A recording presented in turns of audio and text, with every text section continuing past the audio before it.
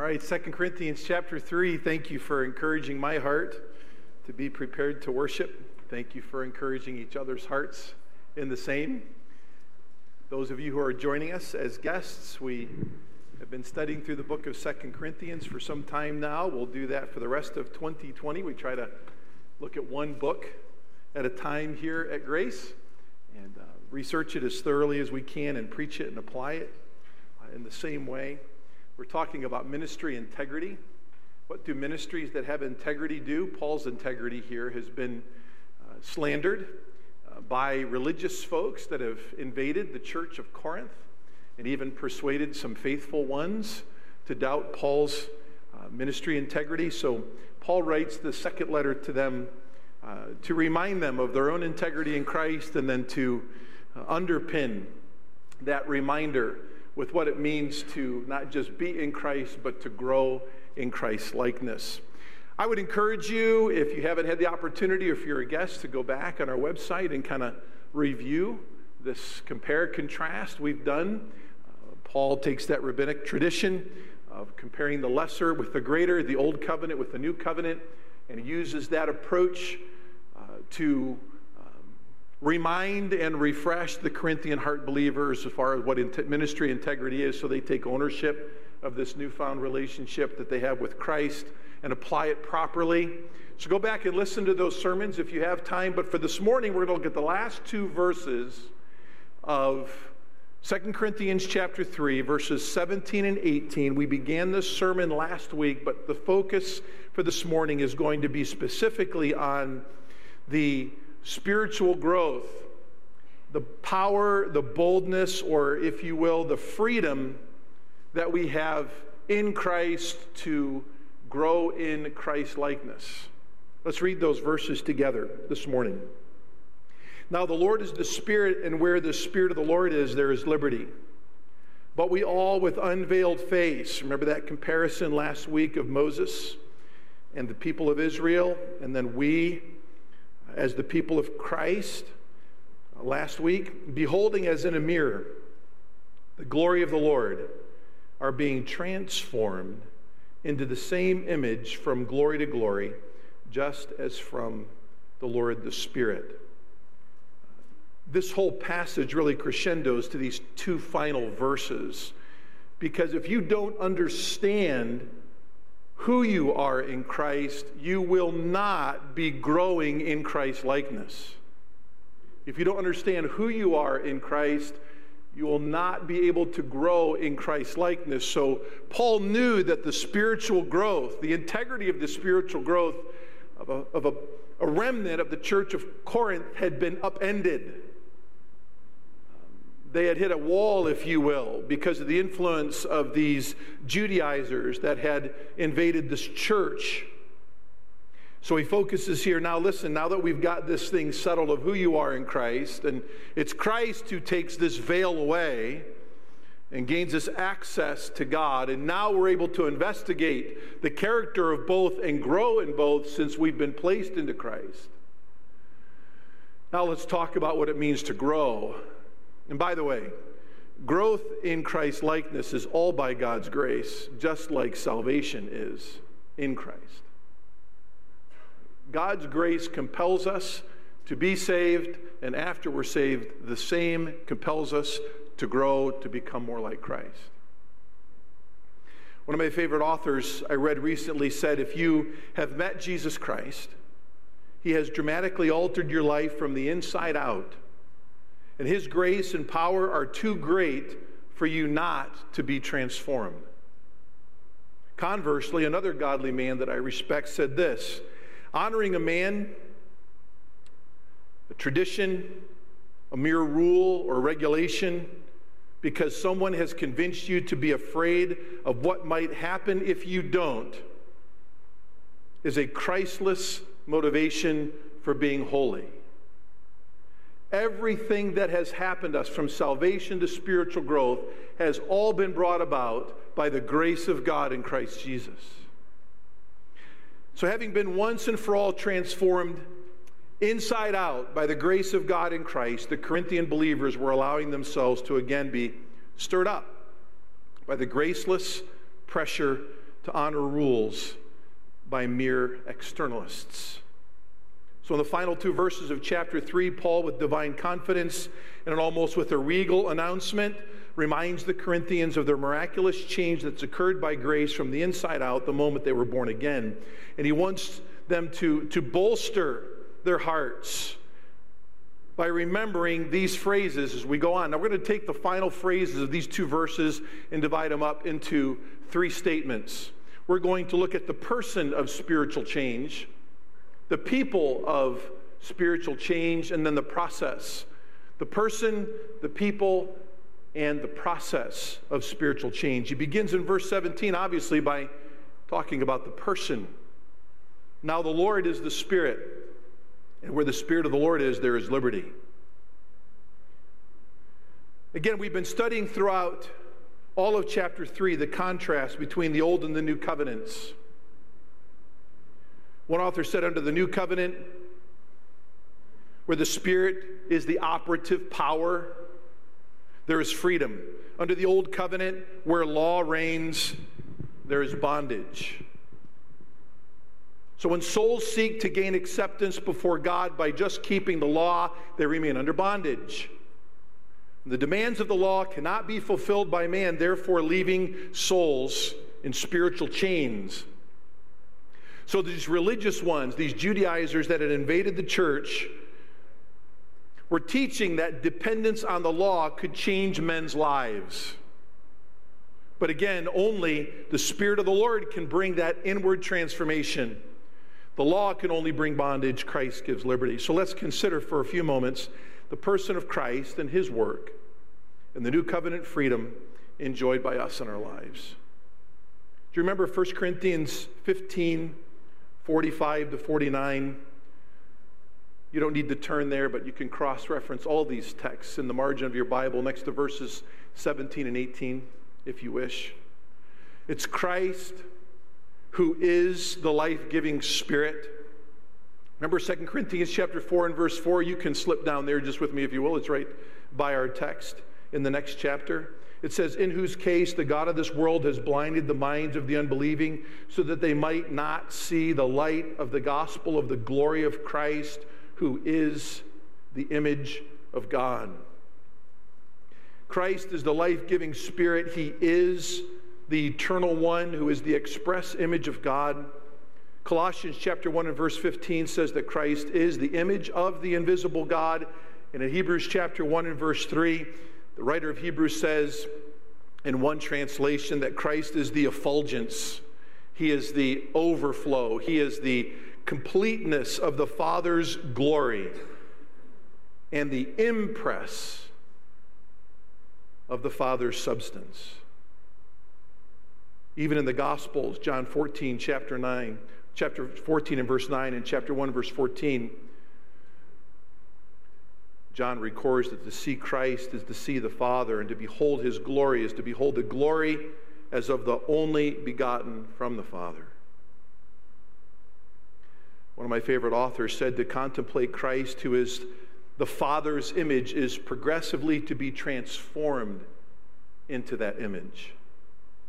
The effect of continuous beholding is that we are continuously being transformed into the same image, that is, into the likeness of Christ, end quote. Our mission statement as a church speaks that we are to be evangelizing the lost and equipping the saints with the goal of Christ likeness, growing in the character of Christ. So our mission statement has an aim, the glory of God. We have actions, both evangelizing and shepherding each other in the Word. And we have an attribute in our church mission statement, and it's Christ likeness. And we know that this attribute is developed over time. In Christ, the veil has been taken away, and we have access to a relationship with Christ. And as we keep gazing on the glory of Christ and who he is and what he has accomplished for us on the cross, this attribute will be and is being, by grace, developed in you. I also think we would be remiss today if we didn't take a brief moment to give attention to the person of the Holy Spirit and his personal work in divinely underpinning the person and work of growth in Christ likeness. So as we continue today, have you ever meditated upon the work of the Holy Spirit in your salvation and in your own personal growth? The Holy Spirit was intimately and omnipotently involved with the personal physical ministry of Christ on earth.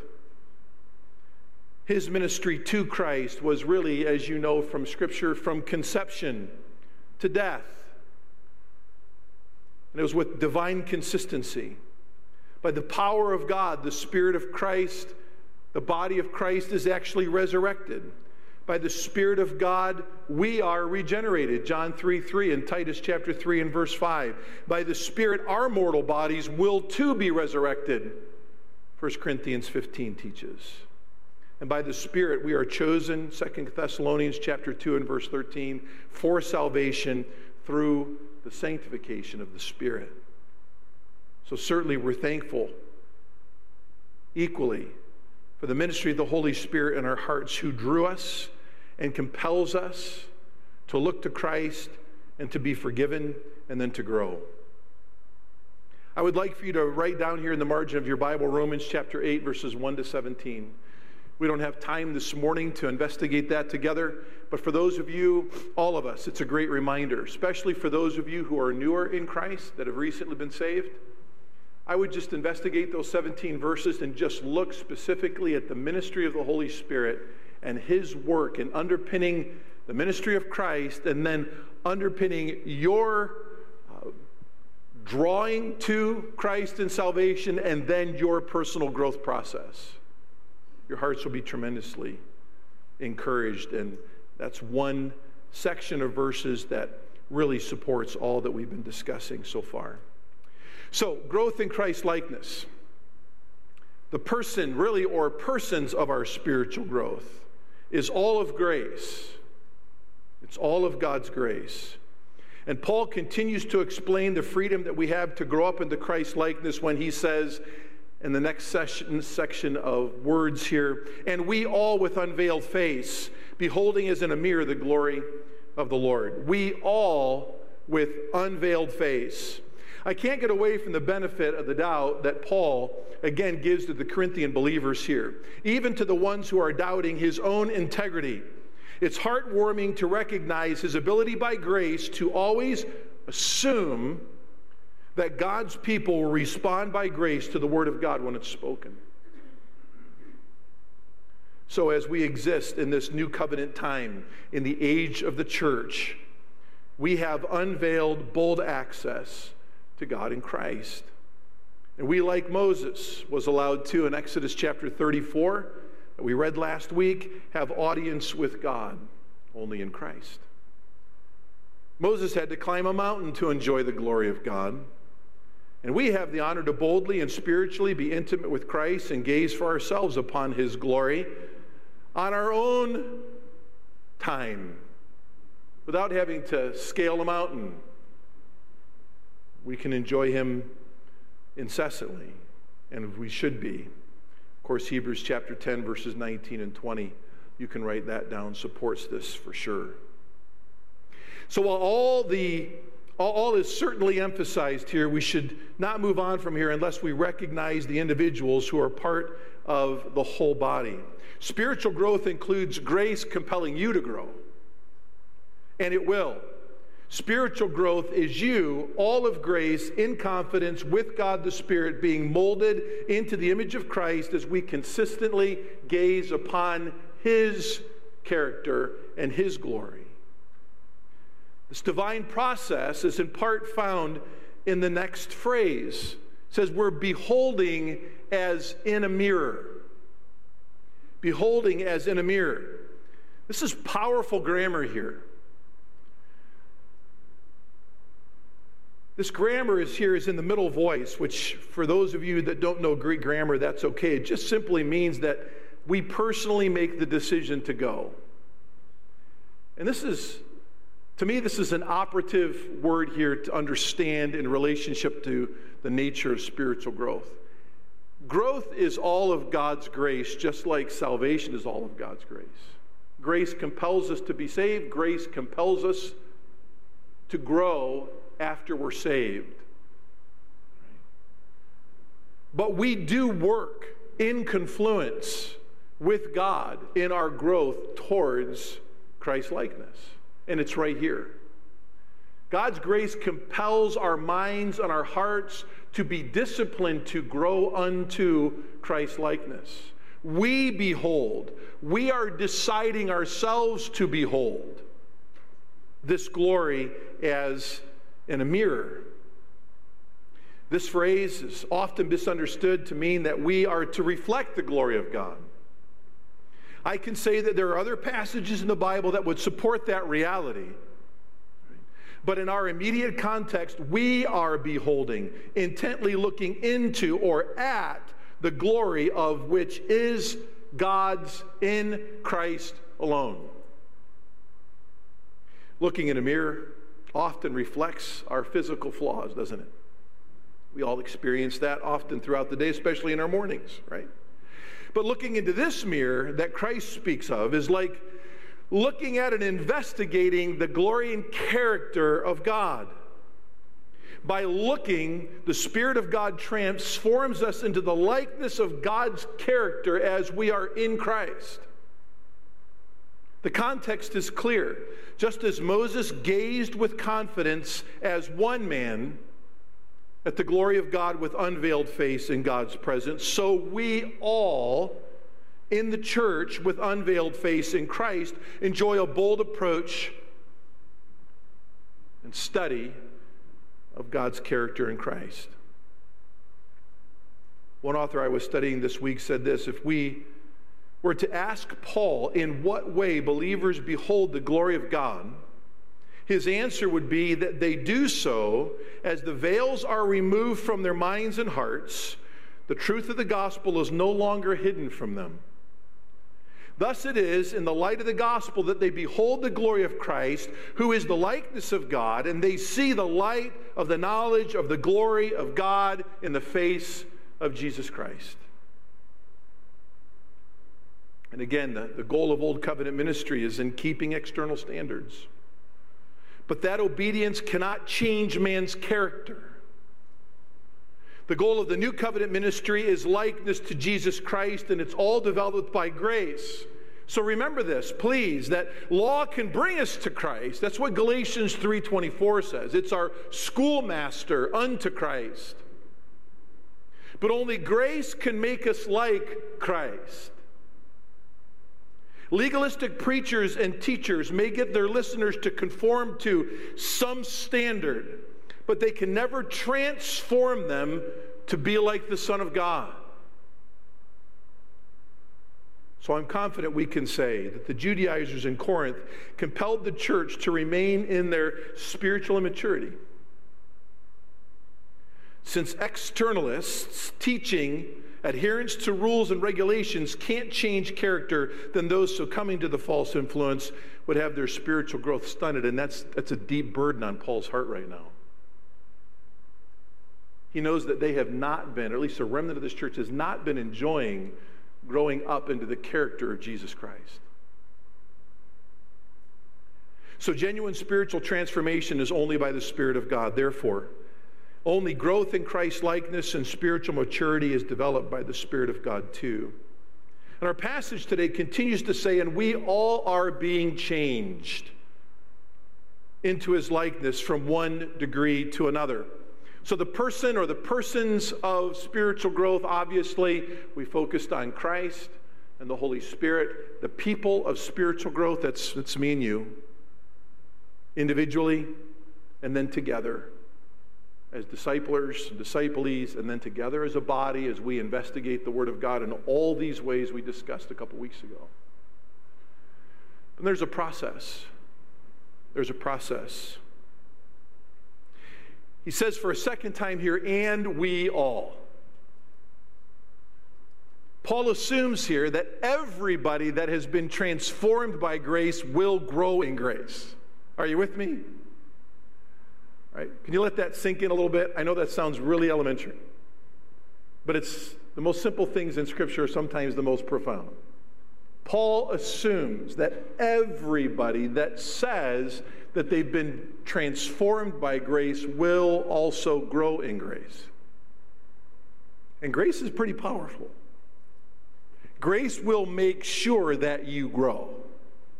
It will. The grace of God cannot help itself but to make sure that you grow gradually into the character of Christ-likeness. That's why when you're not growing, that's why you're uncomfortable in your spirit. Right? And he says here, not to get derailed from the immediate context, he's saying here, people that live their lives by rules and regulations and they evaluate other people's spiritual growth by how they keep or don't keep rules and regulations, those people themselves aren't even growing in Christ-likeness, so you can't even follow their lead. So he says, we all that have been transformed by grace will grow in grace. It's easy for me to assume when I stand outside and wave goodbye or shake your hand that you're departing prepared to grow by grace in Christ-likeness. Why? Because omnipotence is what it is. Grace is what it is. Omnipotence and grace, they do what they do. So teachers, pastor teachers, disciplers, let's assume God's people are growing because that's what God's grace does. It compels us to grow. And please hang on for the next couple sentences as we crescendo to the end here. In that spiritual, nutrient-rich environment, we address change that the gospel is bringing about in lives, rather than exclusively focusing on the sin that once dominated those lives. Certainly Galatians 6:1 and 2, Matthew 18:15 to 17 teach that believers can again be stuck in sin, but let's remember who addresses that sin first in their lives. If they've been saved by grace, that's the Holy Spirit of God, isn't it? If there's no response to the Spirit's conviction, the Lord steps in loving discipline, Hebrews chapter 12. And their Creator has a say-so in their lives. And if they don't respond to that loving discipline of their Creator, if there's no response there, then God has given us a pathway, if you will, where we can step in as their Christian friends, as their discipler, and say, hey, look, I notice you're struggling. I know that's not been the hallmark of your Christian existence. The hallmark of your Christian existence since you've been saved is that you have been being transformed. And so I have seen God's grace operate in your life, but I see now that you're stuck. How can I help you? See the difference? A Judaizer would come down clear as ice and just as cold. Someone who's also been saved by grace and growing in grace knows too the tendencies of their old man to fall. And so like Galatians 6:1 says, you who are walking with the Lord, talk to that person who's struggling in a spirit of meekness and gentleness, lest you also be tempted. And then verse 2 says, if you do this, then you're going to fulfill the law of Christ, not the law of Moses.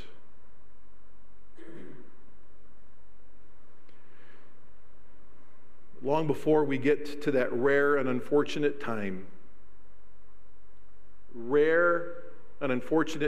so just stop again. If you're discipling or maybe you're shepherding kids in your home, if you're always talking about sin in their life and your propensity is to always put your finger on the flaws of their life, maybe you should just stop and reconsider grace and how it operates.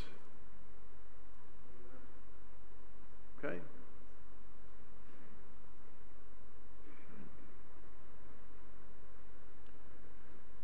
Always remember that with unveiled face we behold glory, and we are being changed.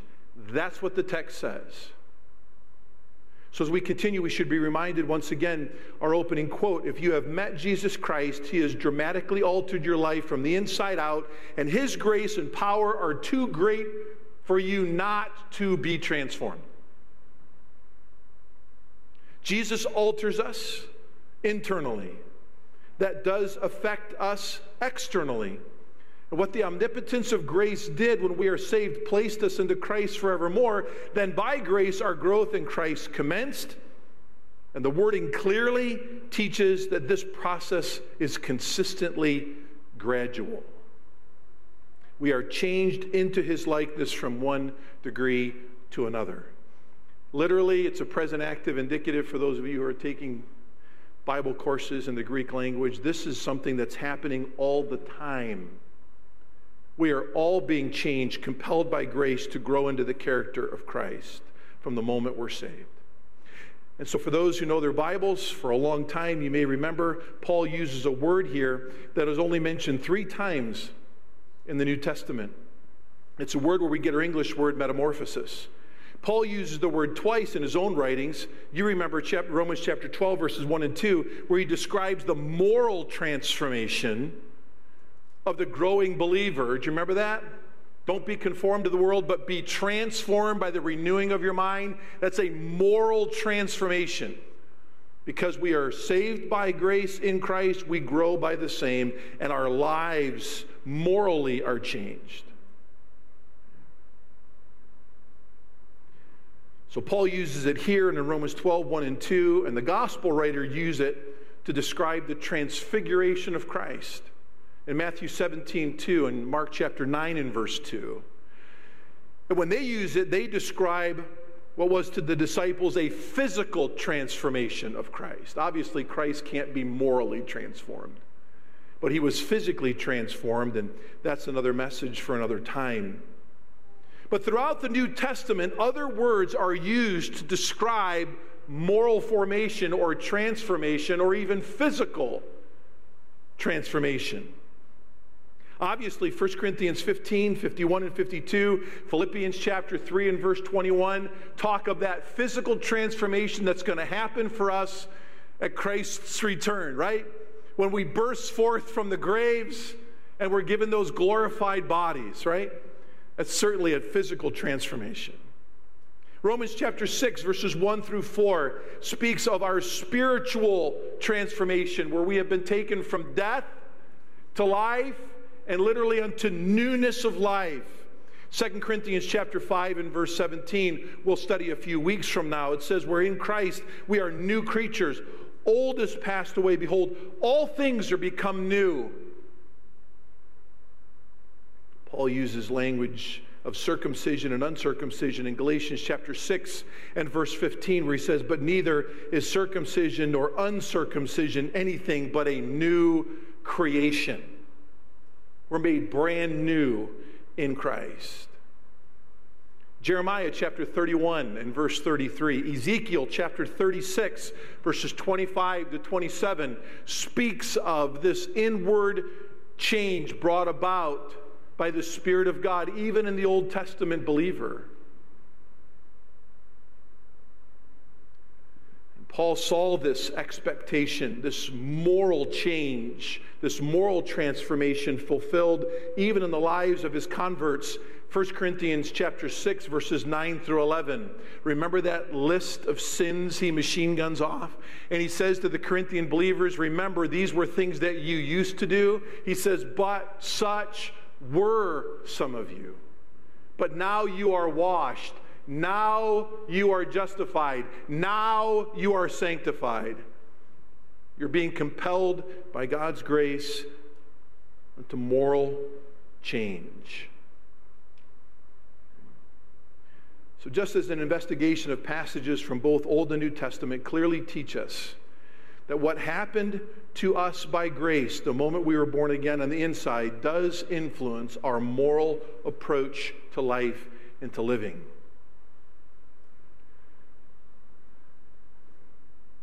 Another one of my favorite authors, reading on the covenants that we've been discussing, says, believers' lives approximate more and more to the likeness of God expressed so perfectly in the way Jesus Christ lived his life. Why? Well, the next phrase in our text explains it. For this comes from the Lord, who is the Spirit. We start with the person, we end with the person this morning. who addresses the people who are part of the process of spiritual growth. All of this is accomplished by grace, by the Lord who is the Spirit. Now, the word Lord here is the Greek word kurios. If you were going to translate this from the Hebrew Old Testament scriptures into Greek, which is the Septuagint, the word Lord here, kurios, would have come from the Old Testament Hebrew name for God, which is Yahweh. Over 500 times in the New Testament alone, Christ is called kurios. Christ is the I Am. He's the eternal one of God, enfleshed as the Lamb of God to come to take away the sin of the world. It is Christ, what we read earlier in the book of Romans, 1 Corinthians 15. It is Christ who is the life-giving Spirit of God who brings about this change in our lives.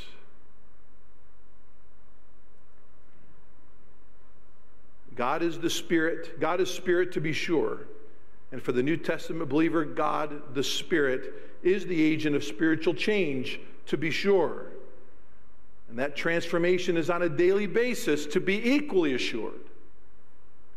But Christ is the Lord here. He's the Spirit of transformation, moral transformation. But also the Holy Spirit's activity is the major characteristic of the new covenant as well. And the transformation of believers is wholly attributed as well to his work in our lives. So how have you seen the Spirit of God, how have you seen the grace of the Spirit of God compel you to be morally transformed into the character of Christ? Just think recently. How has God used his word? How has the Spirit of God has illuminated the significance of his word to bring about change in your life that mirrors more the character of Christ than your fallen character? Are you growing up in your moral decisions? In your thinking? It's a process, to be sure. We're perfected in Christ, positionally, but practically grace compels us to constantly be investigated. Are my thoughts and are my actions looking more like the way Christ would have lived his life, or do they mirror more the way the world around me lives their lives? Certainly in all of our entertainment choices, we know the world around us is not thrusted by God's grace to become like the character of Christ. There's not any arena in the world outside Bible-based local churches that is desirous of being compelled by God to live like Christ. We're going to study in the next couple of weeks, chapter 4, in the early verses, and it says, the God of this world, Satan himself, is blinding men's eyes to understanding the person and work of Jesus Christ. But in this environment, in this nutrient-rich environment of the Scriptures, and as we disciple each other, we're compelled by grace to be countercultural in the way we live, to be distinctly reverent and joyful.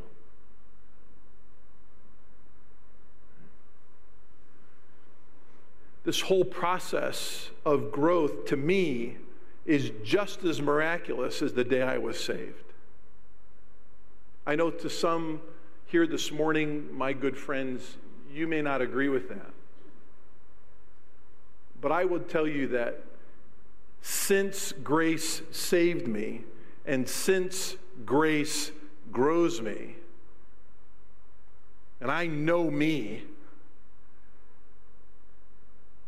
the grace that grows me is just as omnipotent as the grace that saved me. My growth is not of me. It's of the person of my growth, Christ. A lot of Bible-believing churches, I'm afraid that it's all of our tendencies to shoulder the responsibility of our own growth. And that's where we kind of get into trouble. And we get into ditches. And then we compare and contrast the way each other's living our lives. And we lose our gaze off of Christ, who is our sufficiency and salvation and growth. Those can be dangerous times. But in Christ, by the Spirit of God, by the Word of God, we grow up into His character. And it is miraculous. Anytime anyone takes a baby step, or an adolescent spiritual step, or an adult spiritual step in growth in Christ's likeness, I worship God. Because that's Him. That's not you. Grace is compelling you. And being governed by the Spirit, you won't fulfill the lust of the flesh. That's Galatians 5. So I know you're being governed by the Spirit unto the fruit of the Spirit. That's all God.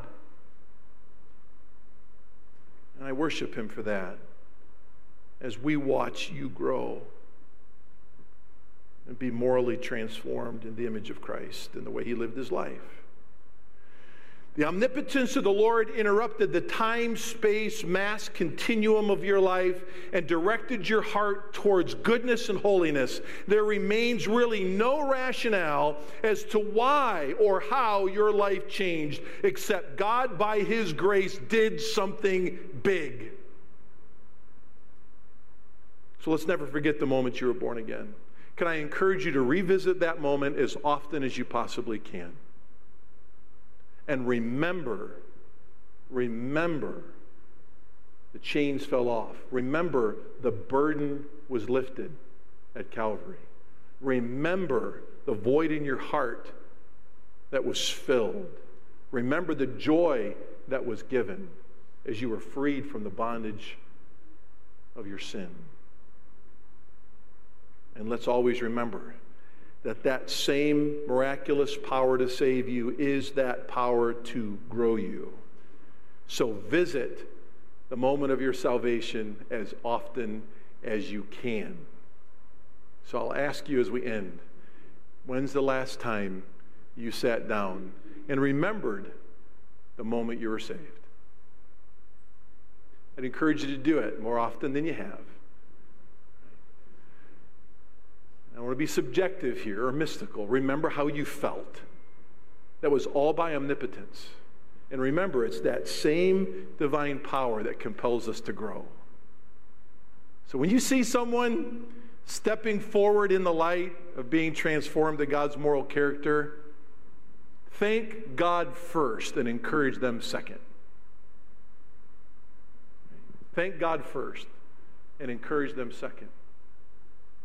Let's always be reminded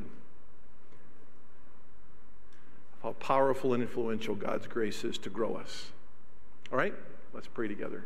Father in heaven, we love you. Thank you so much for the influence of your word in our hearts this morning.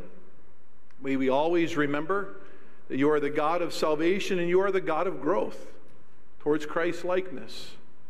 And we thank you for the omnipotent working of your grace in our hearts through your word as we study it personally and then collectively we hear it preached and taught. I pray, Lord, that as Philippians chapter 1, Lord, says, that we would grow in love